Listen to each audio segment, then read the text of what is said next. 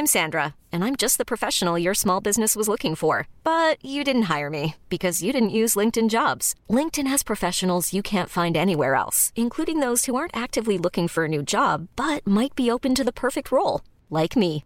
In a given month, over 70% of LinkedIn users don't visit other leading job sites. So if you're not looking on LinkedIn, you'll miss out on great candidates like Sandra. Start hiring professionals like a professional. Post your free job on linkedin.com/achieve today. Hey, it's Ryan Reynolds, and I'm here with Keith, co-star of my upcoming film, If, only in theaters May 17th. Do you want to tell people the big news?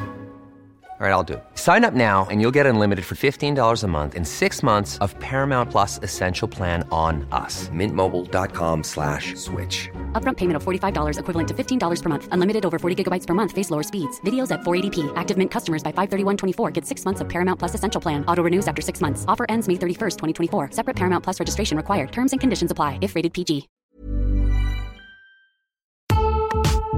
Hey, clever friends. If you'll be in New York City this month for Design Week, I want you to come to the Emerging Designer Showcase. It's at the Javits Center during ICFF on the main stage, Sunday, May 19th at 4 p.m. Think of it kind of like lightning round mini critiques plus professional speed dating all rolled into one. And it's genuinely entertaining. Here's how it works. On stage, 5 rising design talents will each present their work to a group of illustrious industry professionals for real talk advice and critical feedback. And for better or worse, this all happens in front of a live audience. We've hand-selected a phenomenal group of designers for this year's show, and we have a star-studded lineup of very discerning industry pros who will be up there with them. The Emerging Designer Showcase is presented with media partners Clever, that's us, and Design Milk, and with support from American Standard and Lumens. Again, that's Sunday, May 19th at 4 p.m. at ICFF at the Javits Center. You can register to attend for free at icff.com with our special promo code DAPMCLEVER. See you there.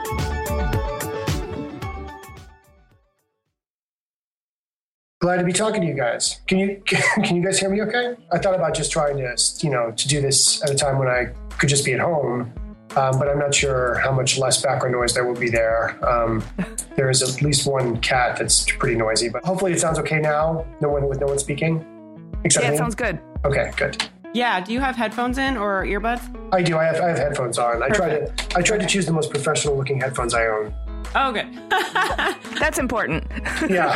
I wish I had some kind of professional looking microphone in front of me, but unfortunately I don't own one. When you guys first approached me, I was hoping that it might be the kind of situation where we're all sitting together in a studio with like branded cups of coffee in front of us or something, and that is the future of this show. We're just not there yet, but we'll invite you back when we get there. Oh, please do. Yeah, I'd love to be a part of Clever 2.0. Yeah. And guess what? It's not coffee in those mugs. Right. No, it really sounds like my kind of podcast. Just so you know, this is fun and goofy. Yeah. You will not look like a professional clown. You know what I mean? We're just having, this is really lighthearted. So I applied to clown school but didn't get in, so I had to fall back on architecture. Yeah, that's always the fallback from clown school. Yeah, usually. Or aerospace engineering, neuroscience, I think. Great. Popular things if you can't get into clown school. Hey everyone, I'm Amy. And I'm Jamie, and this is Clever. Today we're talking to Kevin Greenberg. Kevin is the founder and principal of Space Exploration, which sounds like he's an astronaut, but really he's an architect exploring interior space, not outer space. They do beautiful residential spaces and exceptionally cool boutique commercial spaces. He holds degrees from the University of Chicago and University of Texas at Austin. Before founding Brooklyn-based Space Exploration, he worked at firms in New York, Seattle, and Japan, and he's got some really great stories from his time in Japan. Yes, he does. He's also an active writer, teacher, and guest critic, as well as a hilarious dude. So let's listen.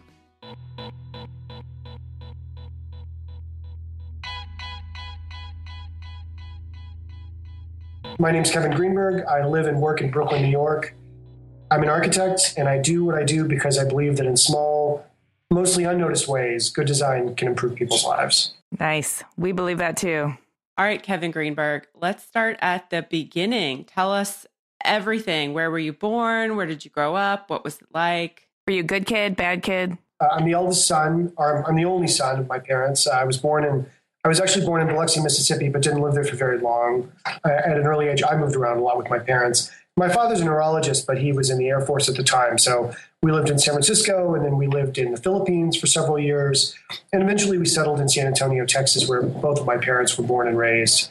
And we lived there basically through when I graduated from high school. So I practiced art from a very early age, and always had a strong interest in art and being an artist. What form did that take? Was that drawing, painting? Was that interpretive dance? Some dance, but again, not.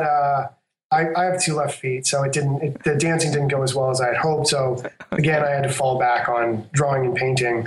I was lucky that both my aunt and uncle, my mother's sister and her husband, were professional working artists. So in addition to whatever thin art education I got in the Texas public school system, which wasn't much, on the side I had 2 working professionals who were enthusiastic about helping me develop as an artist. So I was, constantly given interesting or, sometimes elaborate professional art making tools that maybe some of my peers didn't have access to, and instruction in how to use them. So I feel very lucky for that aspect of my development. I mean, I was frequently messing around with art tools that I think maybe some of my peers didn't have access to, like like an airbrush, for instance. I did a lot of airbrush painting, which I know is extremely uncool now. No, but, that's super cool. No, really? It's really cool. But in the mid '90s, it was big. Oh yeah, and my uncle, my aunt's husband, he was a professional illustrator and a pretty well regarded one in San Antonio. So he had an arsenal of equipment that he would let me borrow. And then my first work experience was as a 15-year-old. I was his assistant and apprentice for several years while I was also in high school. So that was a nice look at what it's like to work in a creative profession at an early age.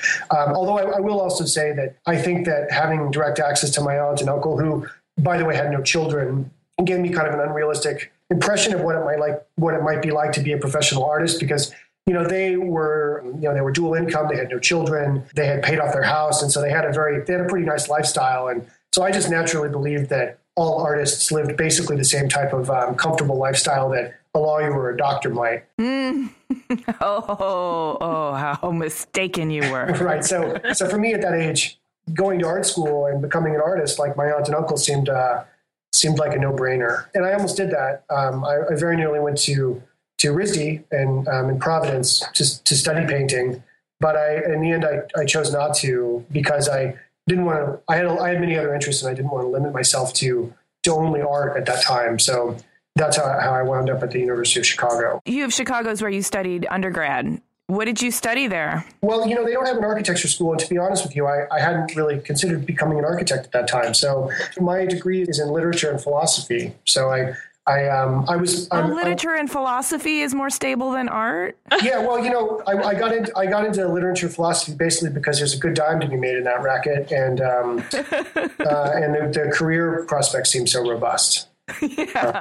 In reality, I love writing and always have loved writing, and I continue in my so-called spare time to serve on the editorial board of a few different design-related publications now. So that's fun, and I love writing and grammar and that sort of thing. But I also I love reading, and I love literature, and it's an extracurricular. But I'm glad I've been able to keep it in my life. Well, I'm already seeing the foundation of a really strong. Sorry to use architecture metaphors, but the foundation of a really strong structure that includes the arts and literature and philosophy. But somehow you strung those together and headed towards architecture school. What was the thinking, and how did that transpire? In my early 20s, I drifted around a little bit. I took on a job as a journalist while I kind of figured out what I wanted to do next. That's when I originally went to Japan to live for a year right after I graduated from the University of Chicago. Okay, let's talk about Japan. I went back there, but I first lived there right after I graduated from college. And I mean, this is not related to what I would go on to do later, but I was a teacher in the JET program, which I don't know if you guys are familiar with that, but it's a government-sponsored program. I think it's still around.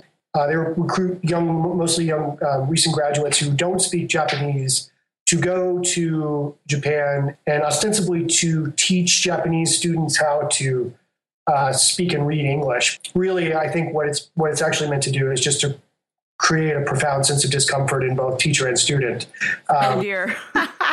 It's a strange and alienating experience. Although I thoroughly enjoyed it, and I did, and my Japanese certainly got a lot better. But it's, the Japanese seem to excel in creating mutually uncomfortable and awkward situations. And the JET program is really a masterpiece of that. Wow. Were you in Tokyo? Of course, I requested to be placed in Tokyo, but the way that the program works, most of the assignments are actually in the countryside or in the suburbs. So, yeah, I wound up near Tokyo in a prefecture called Ibaraki-ken, which is about an hour northeast of Tokyo, on the Kanto Plains. It's a lot of semi-arid grass. There's a lot of nuclear power plants, a lot of low concrete structures, pachinko parlors, bosuzoku, which are youthful motorcycle gangs that delight in buzzing local elementary schools with their loud motorcycles. Oh, fun. I'm fascinated by this because I actually studied Japanese for many years, and it was my dream to be in this program. So I'm kind of living vicariously through you, and it's really interesting to hear this experience that I had so much wanted. So I have some questions, but So you just decided on a whim to do this? How did they recruit you for this? And what made you decide this was something you wanted to experience? I guess I had just always been interested in Japanese culture and, in the high value that they placed on aesthetics. And full disclosure, I was not, obsessed with manga or anime or something from an early age. I wasn't one of those people. I really don't know my way around Dragon Ball Z or Pokemon. Oh, I don't either. So it wasn't about that. It was more that I was just interested in Japanese culture, and I'd read some Japanese books by that point, and not in Japanese or anything, but I already had been dabbling in Japanese literature, reading Japanese literature, and I was just interested in it. And also I had a slightly older friend who had done it for 3 years. His Japanese is excellent. He had studied it in college. He went on the JET program for 3 years and became completely fluent. He lives in Chicago, but he works for a Japanese company and, spends most of his days dealing with Japanese executives in Japanese.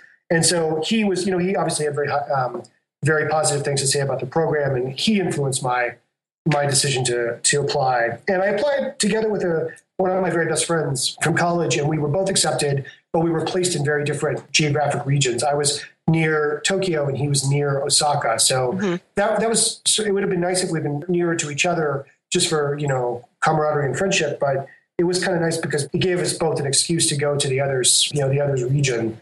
Mm-hmm. And they're so different. Osaka is so different from Tokyo.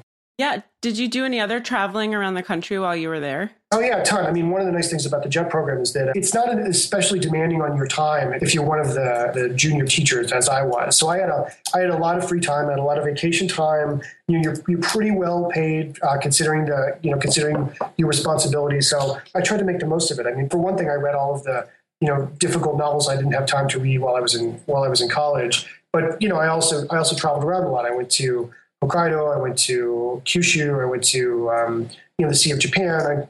I got to travel around quite a bit, both alone and with my buddy Andrew, who was there at the time too. But that it is still a time in my life where I probably did the most solo traveling. And I also traveled to other countries too while I was there. I went to Hong Kong in China. I went to Thailand and back to the Philippines briefly. And so when you're that age, I don't know about you guys, but I had a lot of wanderlust and really wanted to see as much of Southeast Asia as I could. And I made a decent dent in it, I guess. You're like a sponge, just soaking up all this cultural influence. And I'm sure it all has burned a pretty deep impression on your brain. I would say so. Also the experience, like I said, it is rife with the particular flavor of absurdity that comes along with culture shock. And yeah, I have, dozens of hilarious stories I could tell you about. You got to tell us at least one.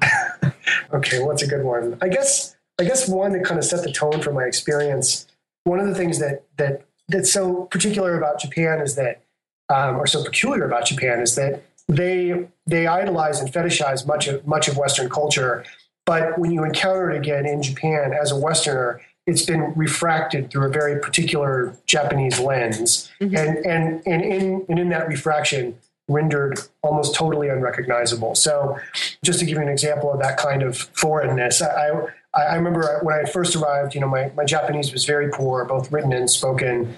And I went into a convenience store, which there are, hundreds, if not thousands of them in any Japanese mid-sized city. And, you never expect that you'll be visiting a convenience store 2, 3, 4 times a day until you're actually living in Japan. But it's a big part of urban life there. Yeah. And I can remember going into one and having already spent a few days after my arrival in Japan, fumbling my way ham-fistedly through menus at various restaurants, and usually winding up with something unexpected or borderline inedible. I went into a convenience store with the intention of just buying something that I could see first, and so that I knew what to expect. So I approached a rack of snacks, and there was what looked to be a very innocuous, jelly donut. It was plainly a jelly donut. It was the size and shape of the jelly donut, and covered in a light dusting of powdered sugar. It was individually wrapped. Some sort of graphic on the packaging that I ignored at the time, but I paid for it and opened it and was looking forward to taking a bite of a familiar taste of home, the good old American jelly donut.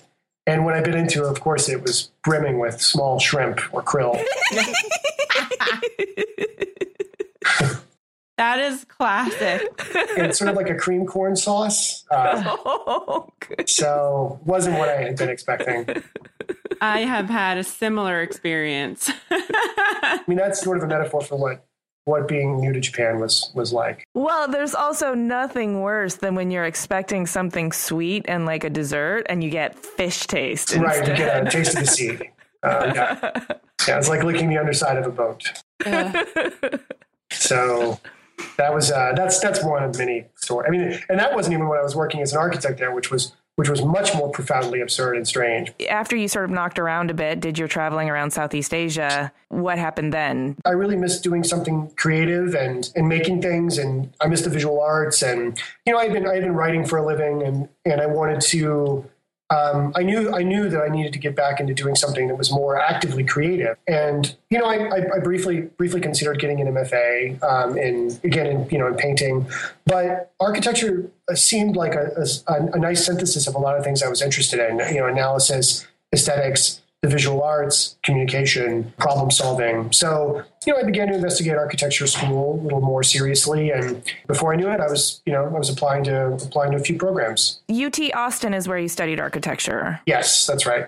Did you choose that because of UT Austin? Did you choose it because of Austin? Was it close to San Antonio, where your family was? It was a little bit of all of those things. And also, it's a great program, and they have excellent facilities. It's 3 or 4 buildings on the campus of UT, and they're beautiful. It's a beautiful library, and all of the facilities that I saw seemed really top notch. And the pedagogy appealed to me. It's a broad building based pedagogy with an emphasis on drawing and hand drawing. And so in that respect, it's a little bit like Yale. I didn't realize at the time, while I was applying in my mid-20s, or early 20s, I guess, how profoundly different the pedagogy is at many of the different programs. So if I could do it again, I would look more closely at how the various programs differ, because, if you go to Columbia, for instance, or Pratt, you're going to be immersed in the latest 3D rendering software from day one, and if you wind up at a place like UT or Yale, it is much more about understanding construction systems. And I mean, not to say that it's a trade school or something, but I think there's more of an emphasis on actual tectonics and the built environment, rather than just pure sort of speculative form making like you might find at some other programs. Yeah, gotcha. Or a program like Princeton, which is very, very theory based, which also would have really appealed to me had I investigated it better. But now having a few friends who've gone to Princeton, I think that's also an excellent program that probably would have been a very good fit for me also. But aside from the pedagogy, another thing was I just wanted to, the University of Chicago had been extremely monastic, and I feel like I got a great education there. I have absolutely no regrets about attending U of C. I think it's an absolutely fantastic school, and I'm very glad I went there. But Chicago's a very cold place, and U Chicago is a very serious school. And so UT Austin, in addition to being near my family and where I grew up, it just seemed like a nice place to live for a few years as a student. So I know that's not the most serious answer I could give, but it definitely did influence my decision to go there. And Austin is a very cool city. There's a lot going on there culturally and musically and artistically. It feels very different than the rest of Texas. So yeah, for sure. It was a great place to go to school for a few years. I don't know if I could. I mean, I have a few friends from school who've settled there, and they seem to have really nice lives. I don't know if I would want to live there now, but I definitely enjoy going back and visiting. I'm Sandra, and I'm just the professional your small business was looking for. But you didn't hire me because you didn't use LinkedIn Jobs. LinkedIn has professionals you can't find anywhere else, including those who aren't actively looking for a new job, but might be open to the perfect role, like me. In a given month, over 70% of LinkedIn users don't visit other leading job sites. So if you're not looking on LinkedIn, you'll miss out on great candidates like Sandra. Start hiring professionals like a professional. Post your free job on linkedin.com/achieve today. Hi, I'm Daniel, founder of Pretty Litter. Cats and cat owners deserve better than any old-fashioned litter. That's why I teamed up with scientists and veterinarians to create Pretty Litter. Its innovative crystal formula has superior odor control and weighs up to 80% less than clay litter. Pretty Litter even monitors health by changing colors to help detect early signs of potential illness. It's the world's smartest kitty litter. Go to prettylitter.com and use code ACAST for 20% off your first order and a free cat toy. Terms and conditions apply. See site for details. Clever is supported by Tools and Weapons, the podcast hosted by Microsoft Vice Chair and President Brad Smith. A recent episode took Brad to Venice, where he connected with Yves Ubelman, a partner whose company, Econem, has developed a game-changing technique for creating digital architectural models so comprehensive they've been dubbed twins. During the relative quiet of the pandemic, Yves and his team used drone-captured photography and powerful AI to create a full-scale digital twin of Venice, a city threatened by climate change and over-tourism. On Tools and Weapons, Yves tells Brad how he's using this incredible technology to help preserve some of the world's most endangered cultural heritage sites in pristine detail so they can be studied and appreciated for generations to come. To stay current on some of the most innovative people working with AI today, follow or subscribe to Tools and Weapons with Brad Smith wherever you get your podcasts. Hey, Clever listeners, we're getting excited for New York Design Week in May. This year will be better than ever. ICFF, North America's leading platform for contemporary design, will take place from May 19th to the 21st at the Javits Center in New York City. I'll be there, and I'm excited to let you know how Clever is collaborating with ICFF for Launchpad at Wanted, formerly known as Wanted Design Manhattan, and the Emerging Designers Showcase. Launchpad is an international platform for emerging designers that introduces new concepts and showcases prototypes of furniture, home accessories, and lighting. It is the best place for manufacturers to meet new designers, discover fresh ideas, and potential products to develop. The best of Launchpad winners will be selected by a jury of renowned industry professionals, led by yours truly. And they will go on to be featured in another edition of the popular Emerging Designers Showcase. I'll be leading the Emerging Designers Showcase live on the Talks main stage, where the 5 Launchpad finalists will have a chance to present their projects to our esteemed panel of professionals. It's always a really good time. So mark your calendars for Sunday, May 19th at 4 p.m. Both Launchpad and the Emerging Designer Showcase are presented with media partners Clever, that's us, and Design Milk, and with support from American Standard and Lumens. Visit ICFF.com to learn more and register to attend. Those are the letters ICFF.com. Come by and say hi. I would love to see you there. Support for Clever comes from Wix Studio. Instead of reading you another, let's be honest, boring ad script, Wix Studio just sent me this wild-looking Alice in Wonderland-themed website to scroll through and tell you about. So, whoa. This is not the web I'm used to. There's something called mouse parallax, which makes it feel like you can go deeper into the screen. And as I scroll down, it's like I'm falling down the rabbit hole. And things are moving in depth and perspective. Even my cursor has morphed into a glowing little orb. There are all these no-code animations that make this place feel organic and alive. And Alice is wearing some pretty cool shoes, by the way. Okay, I know I'm mixing up my narratives now, but we are definitely not in Kansas anymore.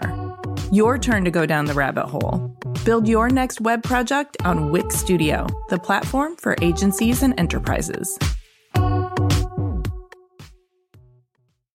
So after school, were you thinking, okay, I'm going to start my own firm or I'm going to go work for a firm? Your bio says you worked at a couple of different firms. So how did those come about? What were those experiences like? Well, I worked in Japan while I was still in grad school. I basically took a semester off. I was able to wrangle some funding from school to do it. I went and worked for a firm in Kyoto for a little while, and that was a really fun experience. I mean, it was also, those were also some of the most stressful days I can remember in my entire life, just because of work culture. Yeah, I am fascinated by that too. I was going to ask you about that. Well, first of all, how did you get that job? The architect who I worked for, Waro Kishi is his name. He came and lectured at UT Austin, and I saw the lecture. I was impressed by him, impressed by his work, which is very different from what other Japanese architects his age have done. I mean, he's kind of the Craig Elwood of Japan. You know, he works in a very Miesian way, and his buildings are very much about steel and glass, but he also takes advantage of the access that he has to the most talented and skilled Japanese traditional artisans. His office is in Kyoto. Many of his projects involve these extremely well crafted, beautiful traditional Japanese elements, which are beautiful. And to see that interwoven with this very rigorous Miesian high modernism at the proportion and scale of the typical Japanese house, that was just very appealing to me. And it seems like a very unique practice. I think it's an under-recognized practice. It's a small office. I mean, it's only 4 people. And so with the university's help, I approached him and I put together a resume in Japanese. And, my Japanese was okay from having been on the JET program, but it was pretty limited. But so when I arrived, they put me right to work. And I think that they weren't going to take no for an answer. I mean, they just expected that I was totally fluent and treated me that way. So I had a really steep learning curve I had to overcome, in addition to all of the weird office dynamics and politics, which I was thrown into in media res. I can't imagine that, because I'm thinking like, okay, architecture in and of itself, you're slightly new to being an architect. You're thrown into this situation where you're in a foreign country. I mean, you've been there before, you know a little bit of the language, and now you have to learn how to do everything in another language. It's almost like a sink or swim situation. Yeah, that's a nice way of putting it. Yeah, it was definitely a real mind melter. I mean, I knew the rudiments of some of the key drafting programs that we use in architecture, but then of course you get to Japan, and not only is the keyboard not in English, but all of the shortcut keys that you've come to depend on are totally different. Plus, their way of living and their architecture is totally different too than what we have here. So it's almost like learning a new way of approaching architecture. Yeah, and not only that, but also the relationship between the architect and the general contractor is different. The relationship between the architect and the various tradespeople and craftsmen is new and different. And also the way a job site is managed is different. So One thing I will say, it was somewhat disappointing to come back from Japan and see what passes for organization and cleanliness on an American job site. Oh, yes, man. Because, in Japan, they really do it right. The foreman has a meeting with his workers at the beginning of the day, and they're all wearing little color-coded hard hats, and they all stand in a line and accept instruction. And then the work is extremely organized. And then at the end of the day, it's extremely, you could like eat off the floor of the job site, and that's every day. So it's a very different, at least the jobs I worked on. And admittedly, this guy, the firm that I was working for, this architect, he gets pretty good commission. So I think that, I don't know if all jobs are like that, but the ones I saw were really, impeccably managed and organized. So then to come back to the general kind of chaos that passes for a job site in the States, it was a little bit of a wake up call. Yeah, I bet. How long were you in Japan? About 9 months. And then what happened? Was it just it was a 9-month contract? Yeah, it was just like a 9-month internship, for lack of a better word. And I did everything. I mean, I helped with drafting and design and model making, but I also kept the office clean. And one especially challenging thing that they gave me to do was, right when I landed, they were like, oh, we'd like you to translate a lot of his writings, because he was also a prominent academic. And they said, we'd like you to translate a lot of his writings into English. His writing is difficult and abstruse and obscure, even for Japanese speakers. So we'd like to see them by 5 o'clock. It's like that kind of thing. So that was, that was a little tough. So I had to avail myself of this poor, extremely harried and overworked junior architect who I was assisting most actively in the office. He spoke fluent English because he had gone to Mario Botta's Academy in Lugano for architecture. So he spoke not only Japanese, but also English and Italian. And then he had worked at David Adjaye's office in London afterwards. So that's really where he had cultivated his English. So strangely enough, he spoke English with like a thick, like rugged, like South London accent, which was, which just sort of added to the overall kind of tenor of strangeness, because, I'm desperately seeking this guy's advice about how to translate these, dense academic articles. And he'd be like, look, Kevin, right, like, the way you got to think about it is, and he's like a little Japanese guy, It's like, when he says tectonic expression, like, what he is really trying to get at is in his work, so it was very strange.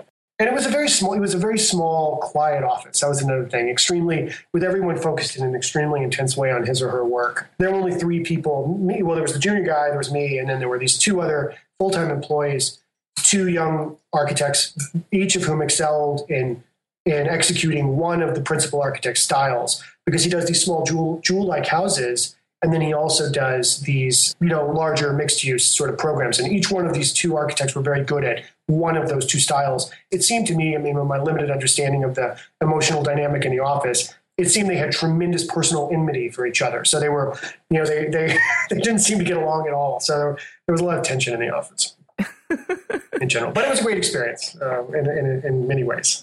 I'm sure it stretched you wide open. You probably really pushed yourself to the edges of what you thought you were capable of. Yes. Which is super cool.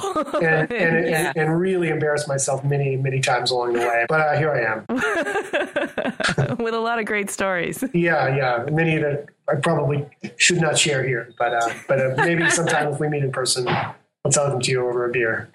Yes. Absolutely. All right. So then after 9 months, you come back to the States. I came back and I finished school, and I came to New York and interviewed during my final semester, and I accepted a job for a firm called Leroy Street Studio, which is a firm that specializes mostly in high-end residential work, although they do other program types also. And I had a great experience there. They were great mentors, and they do really, really thoughtful, interesting work. And I really enjoyed the time that I spent there.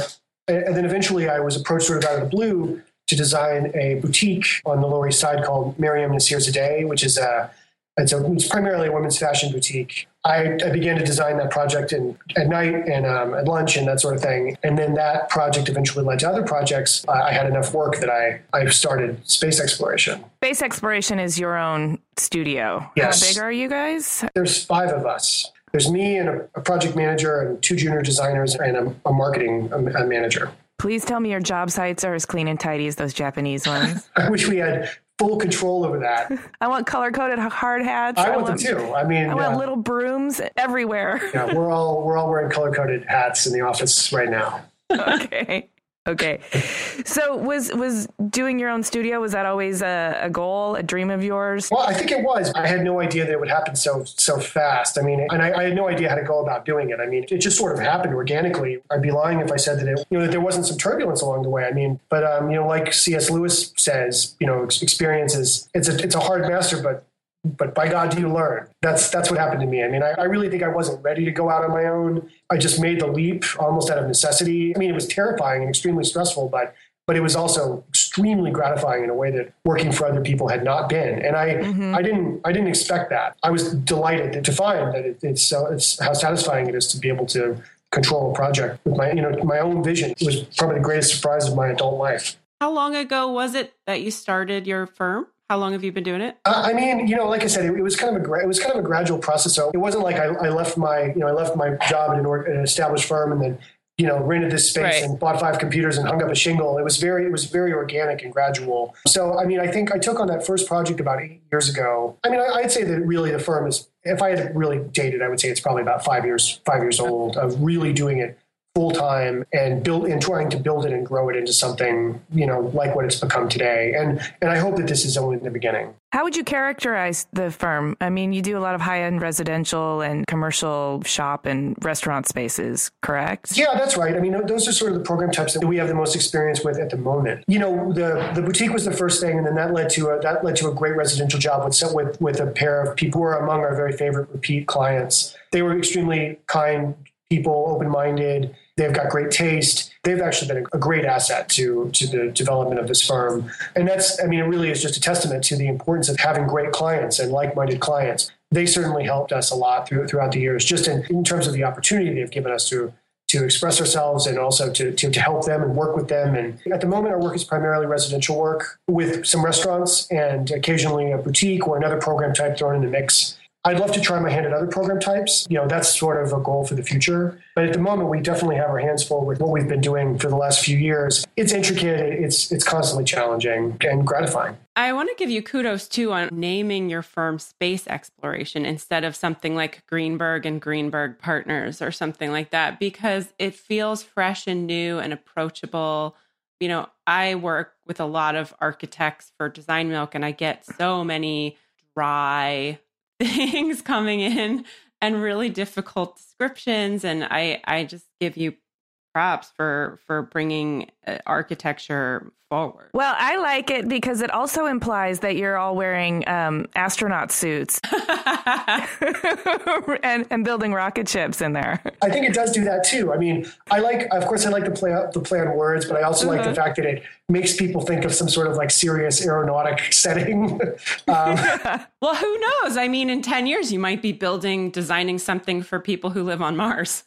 Well, we call it SpaceX for short. And of course, it was with chagrin that we learned that now there's a much larger, more established company that actually is called SpaceX. And so it gives people even more reason to confuse us with other firms. And also, our search engine optimization takes that much more of a hit now because of that. But yeah, I mean, I love the name, and I definitely from the beginning wanted to avoid calling it like KG Studio or like, Greenberg Architect or something like that, because I just wanted it to be something more interesting. And buildings and more. Right. Yeah, exactly. So, or I also wanted to avoid the trend that seemed to flourish in the 90s of calling it like just the most like banal bureaucratic thing you could think of, like Office for Architecture or like Office of Unspecified Services or, that sort of thing. So I wanted people to be able to find us on Google if they try. I just want to make them try a little harder.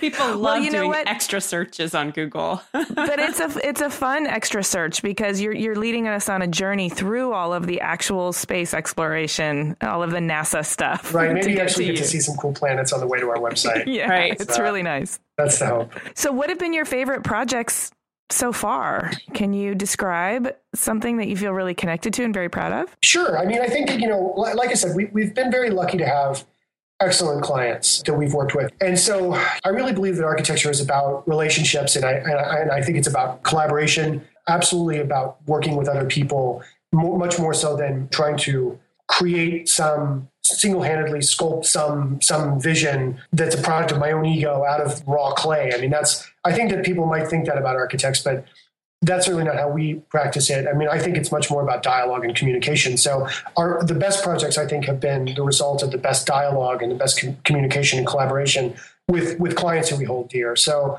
I would say our schoolhouse loft project, which was an early project, I hold that project dear just because it was an early chance for me to be able to begin to explore some of the aesthetics and some of the tropes and styles that come to think of about as being some of the trademarks or hallmarks of space exploration, although I never want us to be pigeonholed into a particular style. But I discovered some of those during that project, the schoolhouse loft, and also just the history of the building and the raw space. It's an amazing spatial envelope, that apartment. So we had a lot to work with, and the clients are great and have since become good friends. And so I think that's a favorite. I think that Walters, which is a restaurant we did in Fort Greene, that's a favorite. That's one with which I feel a lot of emotional connection. You can really get a sense when you walk into that space that people are enjoying themselves and they're enjoying the design details that you labored over for so long. And people might actually notice them, and even if they don't, those details still contribute to the overall experience they're having. So I take a lot of satisfaction in that project. And also in a project that is new, which is an extension of Walters and owned by the same people. And it's called Karasu. It's a Japanese-style izakaya. It's a secret place that's hidden in the back of Walters, and you enter it through Walters. But the design language is very different. The cuisine is very different.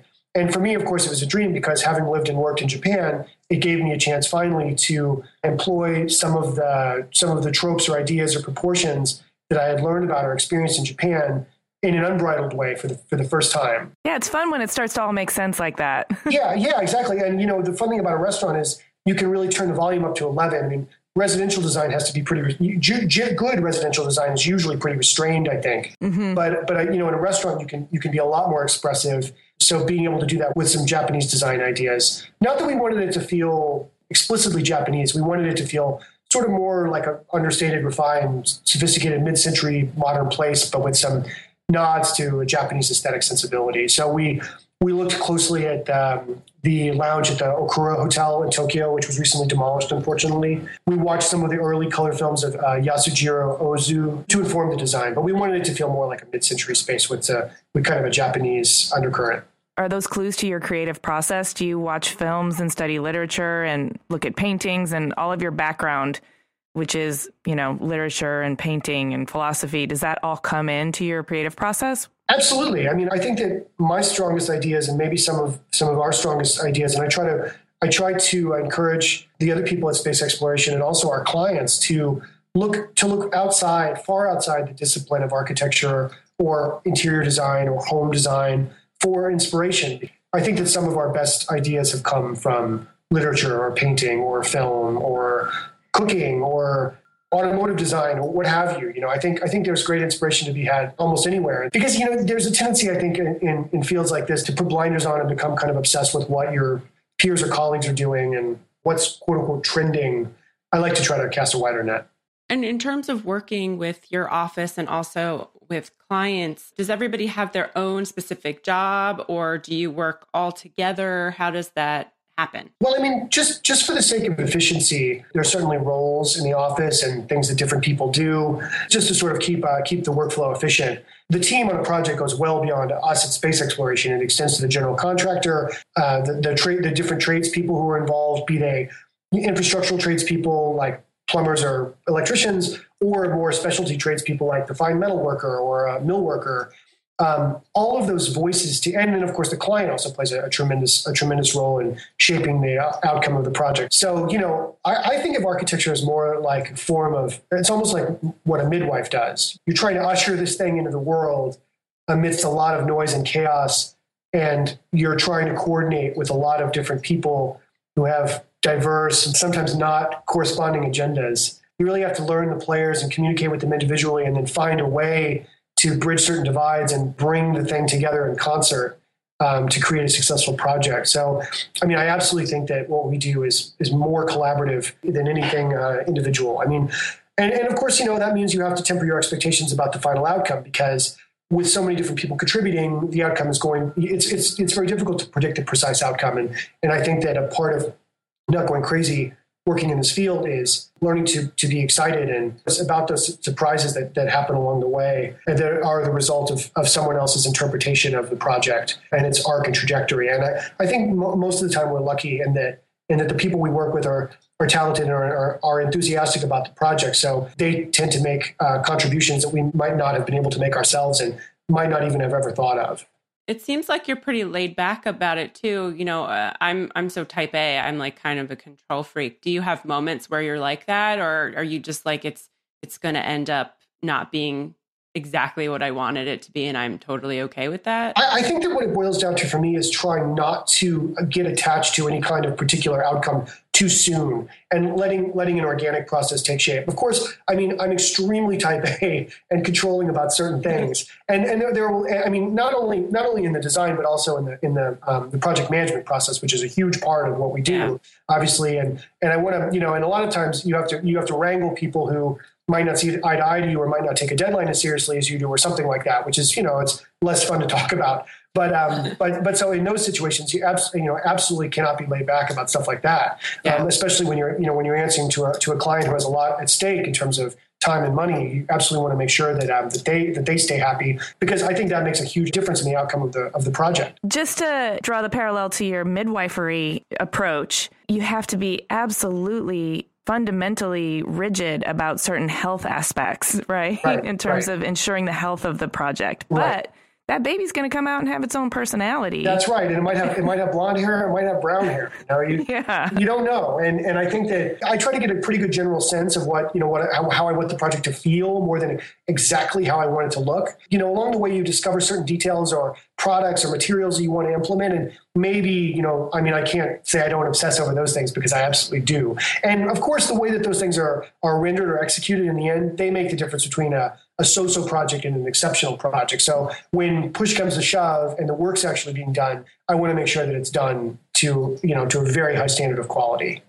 I love what you said about how a space makes you feel versus worrying about how it ends up looking in the end. I think that's a very artistic approach to the project. And I wonder, if you hadn't had that artistic background, if you would also not feel that way. I think that's true. I think that there's a notion that architects are supremely rational and orderly and mathematical and anal, and that their world is dominated by that outlook. And they make all their decisions according to some rigid, maybe utopian logic, even, what to have for lunch. And maybe that's true for some people, but I don't think my brain has worked like that or ever will. I think my brain functions more like an artist. I'm unabashed about the fact that I'm ruled by emotion.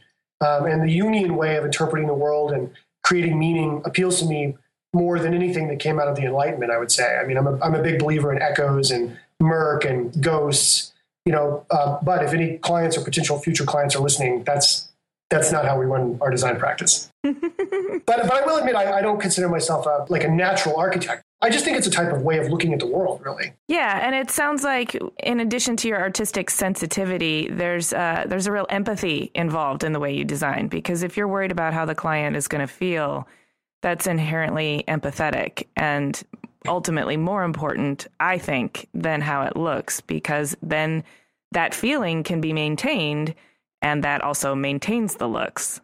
Right. And so much of what we do, too, is interpretive. I think that, you have a client who comes to you, they have a vision, they probably cannot articulate it. And that's why they turn to, most of the time at the beginning of the design process, clients turn to precedent images that they find on the internet or in magazines. That's why programs like Pinterest and Houzz have become so useful for us in the profession, because it's a tidy way for your client to organize, to show you some things they like or some things that they might be thinking about that they can't necessarily give voice to. So I think a lot of what we do is trying to interpret what the client sees in his or her own head, but cannot share with you, cannot articulate. So, and so, you create a vision of what you think that's like, and you use various, visualization tools to try to show the client how you're interpreting their desire or their ambition.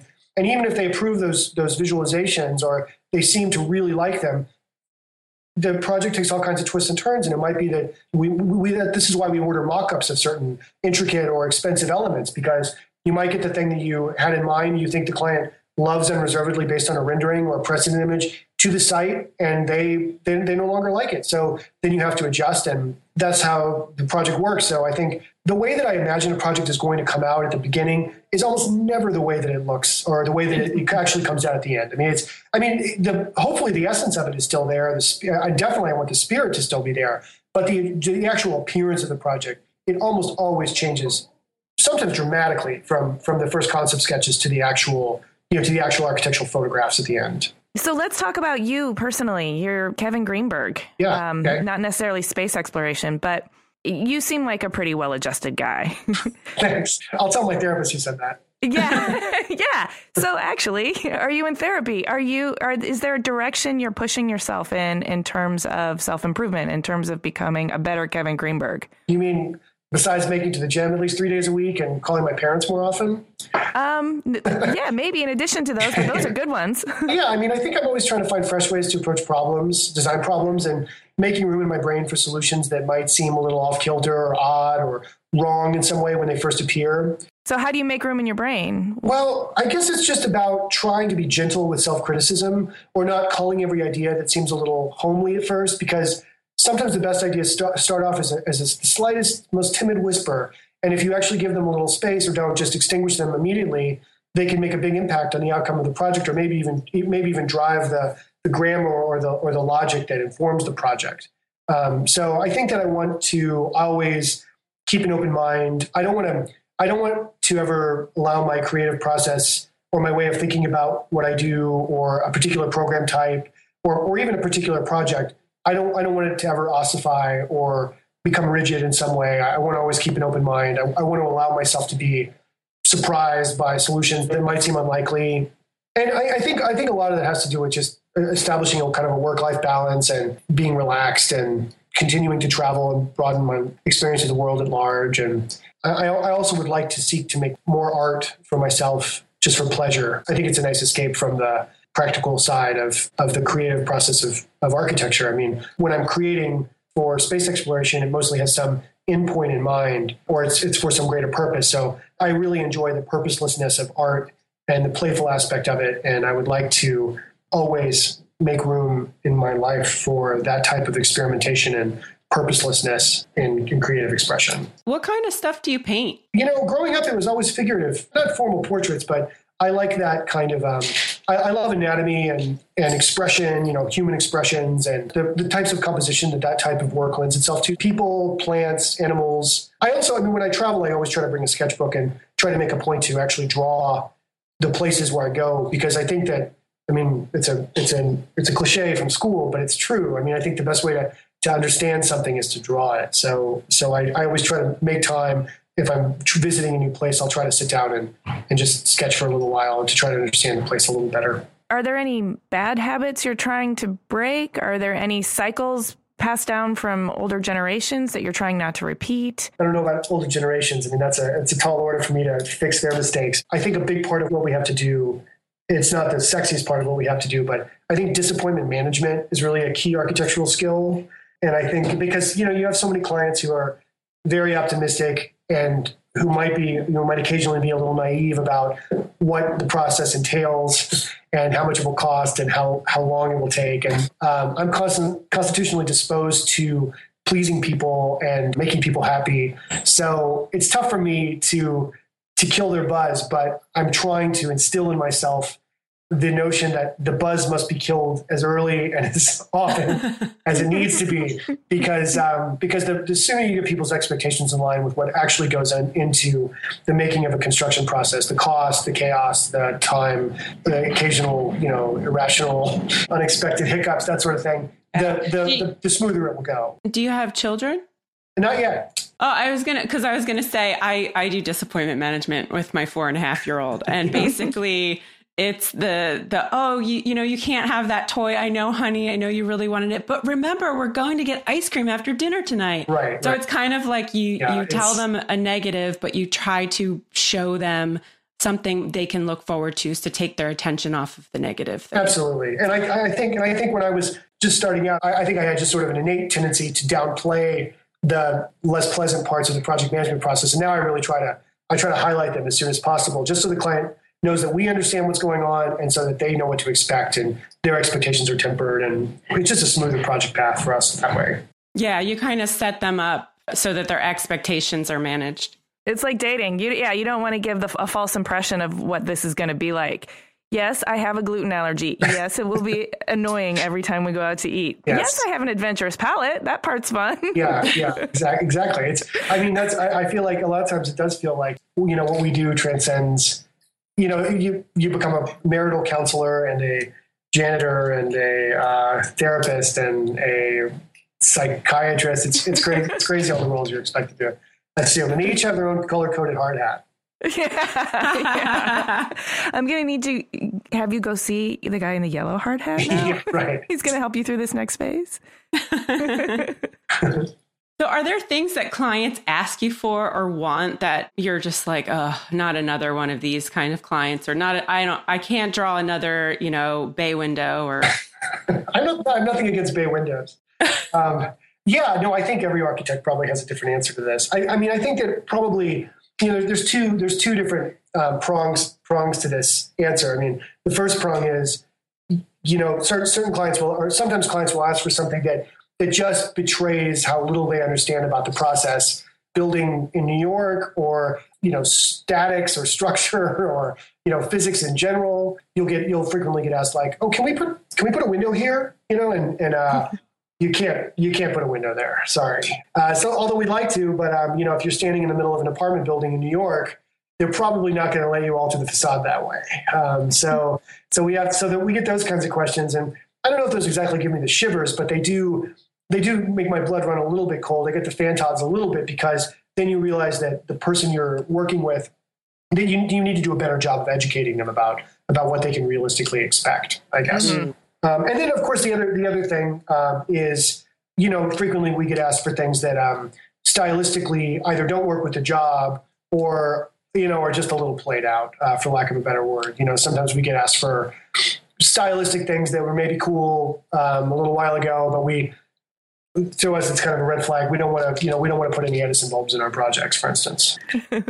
Not to be too specific about an example, but that there are things like that where you want to let the client know in a subtle way that they're either asking for something that's dangerous or impossible or a little tacky. Yeah, and I mean, you it's your project, and you're going to be, sharing that you did this project. So it's kind of almost like you want to do something that reflects your personal or your firm's style in some way or another. Ultimately, it is their home, so we don't want to like foist some monolithic vision on them that they hate just because we're looking forward to photographing it. That's like the worst possible approach. So if there's somebody who's really adamant about doing something that we don't like very much, we'll of course let them have it. I mean, they're going to experience it every day, and we're only going to experience it until we leave the site after the punch list is complete. So, if they really want that pink Corinthian column, then they can have it, and we just won't photograph that room. Yeah, well, if they love that pink Corinthian column and it's going to bring them joy, it's your duty to bring it to them. Absolutely, it's still their project, and we are still their servants in a way.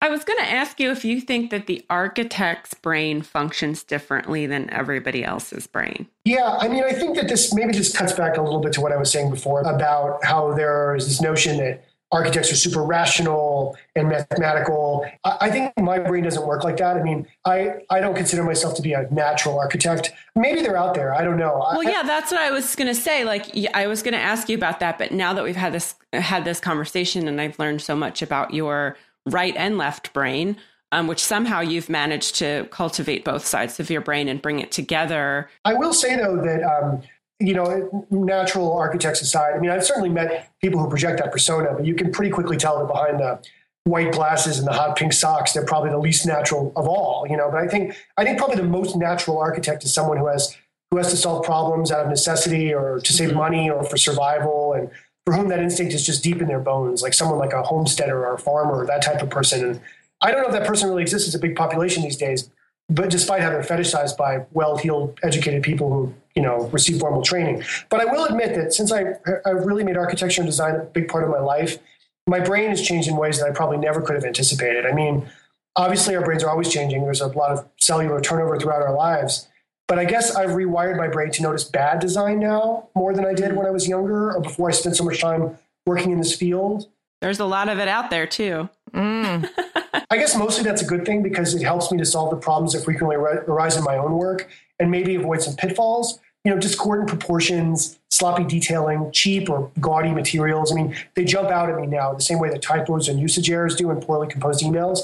And I notice those things more in the world at large during my daily life than I did when I was younger. So basically, I would say the main difference between the way my brain works now and the way it worked when I was, say, in my early 20s is that there's a much higher chance now that my day will be ruined by a baseboard or a drain pipe.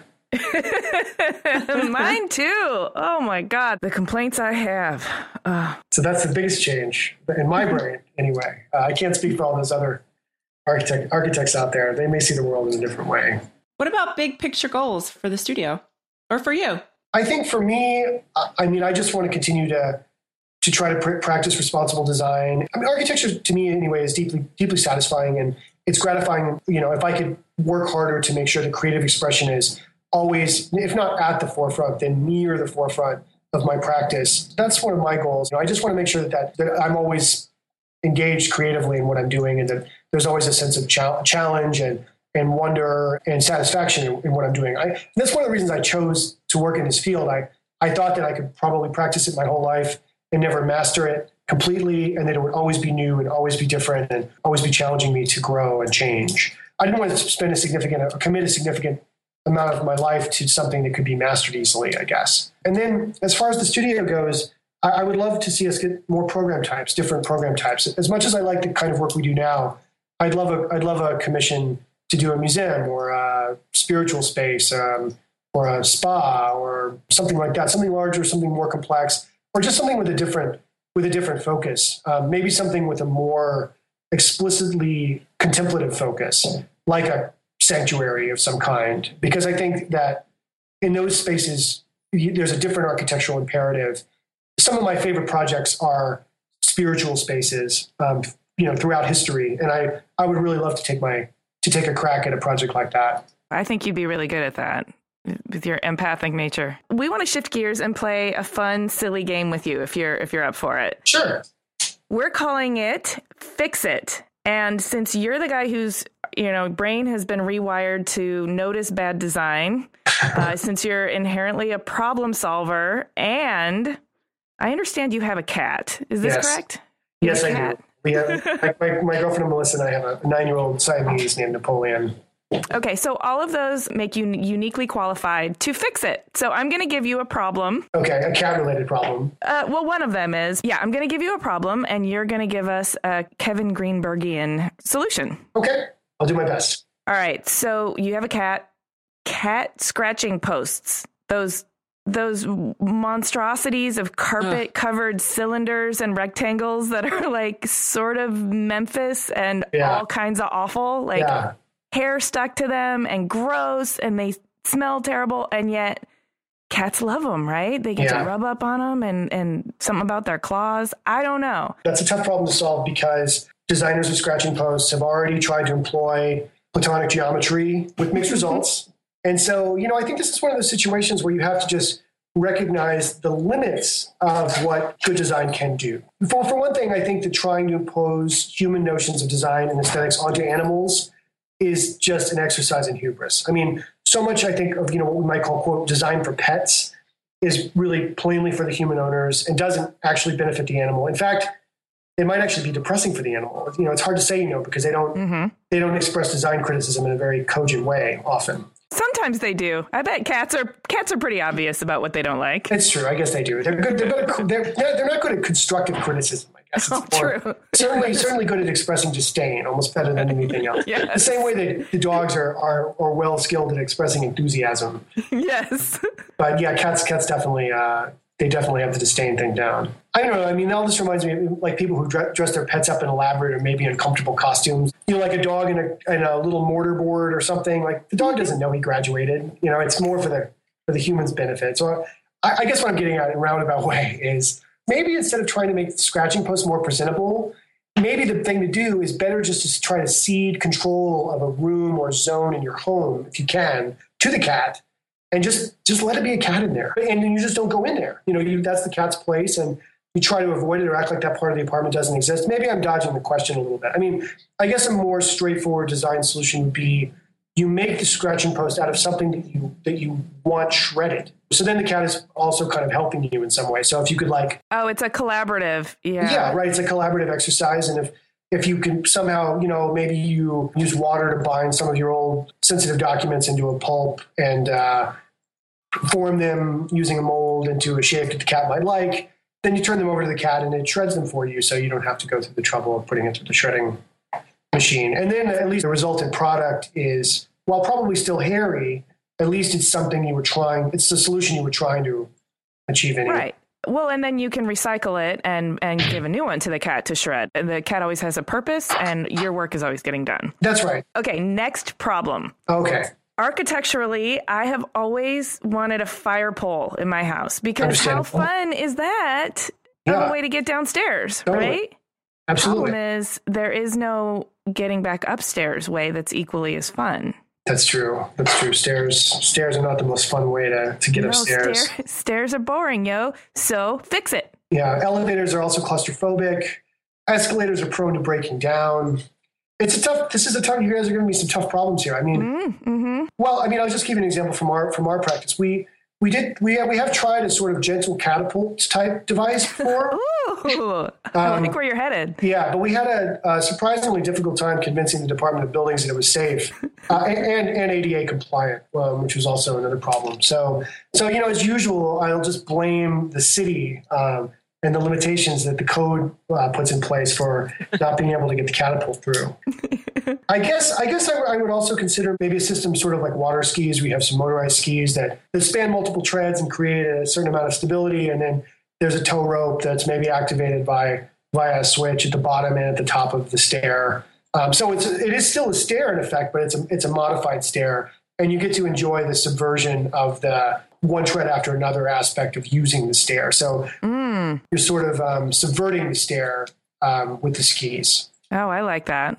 So you're going up the stair on a tow rope with the skis saying, fuck you, stair, all the way up. Yeah, fuck you, stair. Or, I mean, since you said tow rope, I hadn't even thought about, the way that people choose to get up a ski slope. But that's also an interesting idea. What if we put in a kind of like a chairlift type system? Because then you get a different perspective on your house. You're up higher. You feel superior to the people who are still stuck downstairs in the dining room by the credenza or whatever. Oh, exactly. Yes. And it's, it's a little bit relaxing, the sort of gentle up and down bobbing motion of the cable. And so, I like it. I'm sure it's cost effective too. All right. Great solutions. Thank you so much. You're welcome. Yeah. I think all of those would have to be custom engineered, which makes them all the more viable. Yeah. Thanks for playing along. That was great fun. Good. I enjoyed it too. Do you have any new projects that you want to plug or that you want our listeners to know about? We have a big penthouse project in Miami. It's a duplex penthouse. It's actually the biggest apartment we've ever done. And that's going to be a real showstopper, I hope. That's a big job, so it's probably not going to be ready for a little while. But it's been fun to work in Miami because there's a real building boom down there. And more so, I think, than any place in the country, Miami really places a lot of value on design and architecture. And on many of the new developments that are going in on the beach, you'll see the architect's name, in big letters, which almost never happens anywhere else. So it's been fun to work in Miami and fun to be immersed in that design culture. So there's that. And we have a couple of other really cool residential jobs too that should be on our website and maybe getting a little press soon, I hope. Oh, great. Speaking of your website, what is it? Oh, yeah. Well, so, the only downside I can think of really to naming the firm Space Exploration was that spaceexploration.com was already taken by someone who legitimately works in aeronautic engineering, which was, unfortunate. So our website is spaceexplorationdesign.com. So it's all one word, Space Exploration Design. And it'll give you a little bit of an overview of some of our completed projects. Oh, great. And you guys are on social media too? We are. Yeah, we're on Instagram, Space Exploration Design with underscores between the words. And then my own personal Instagram is just Kevin Greenberg. And we're also on Houzz and we're on Pinterest. Well, it has been a pleasure talking to you. So much fun. Likewise. Yeah. Thank you guys very much. I'm very flattered to be featured and it's been great talking with you. Next time we'll do it over a beer and you can tell us all those Japanese stories. Yeah. They're a little too off color, I think, for the podcast. Oh my God. That's my favorite kind of talk. Off color. Off color, blue, Japanese stories over a beer. I'm there. Yes. I'm so there. Well, thanks, Kevin. Take care.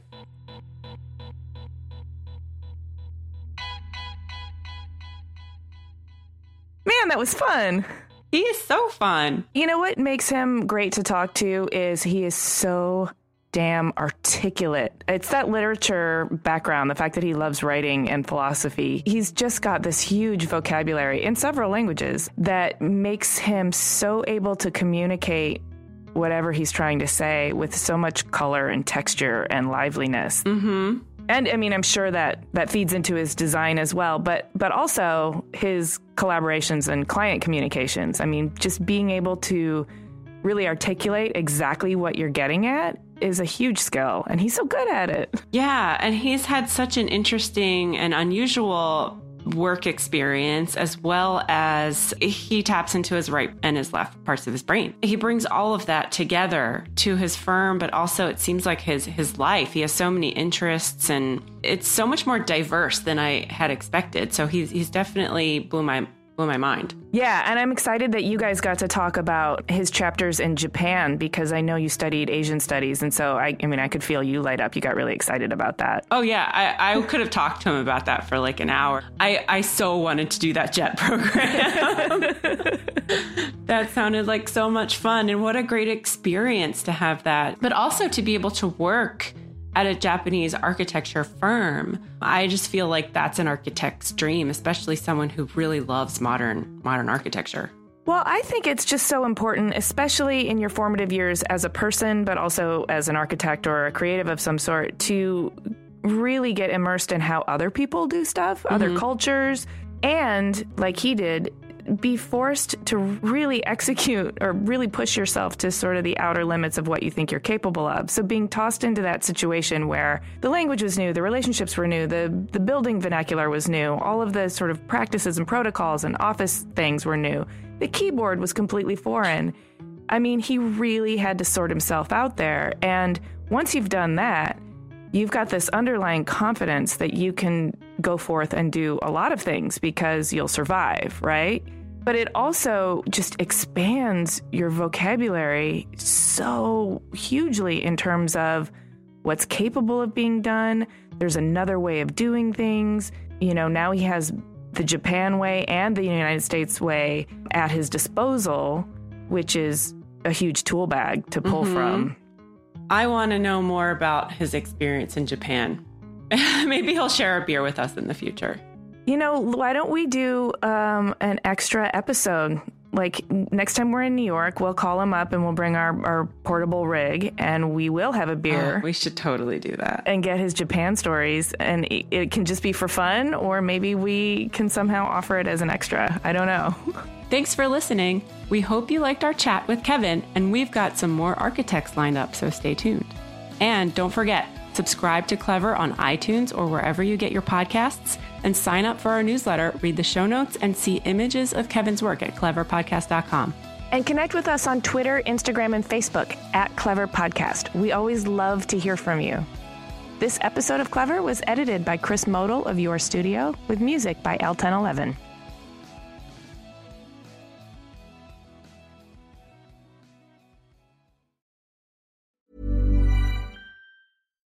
Hi, I'm Daniel, founder of Pretty Litter. Cats and cat owners deserve better than any old-fashioned litter. That's why I teamed up with scientists and veterinarians to create Pretty Litter. Its innovative crystal formula has superior odor control and weighs up to 80% less than clay litter. Pretty Litter even monitors health by changing colors to help detect early signs of potential illness. It's the world's smartest kitty litter. Go to prettylitter.com and use code ACAST for 20% off your first order and a free cat toy. Terms and conditions apply. See site for details. Even when we're on a budget, we still deserve nice things. Quince is a place to scoop up stunning high-end goods for 50 to 80% less than similar brands. They have buttery soft cashmere sweaters starting at $50, luxurious Italian leather bags, and so much more. Plus, Quince only works with factories that use safe, ethical, and responsible manufacturing. Get the high-end goods you'll love without the high price tag with Quince. Go to quince.com/style for free shipping and 365-day returns.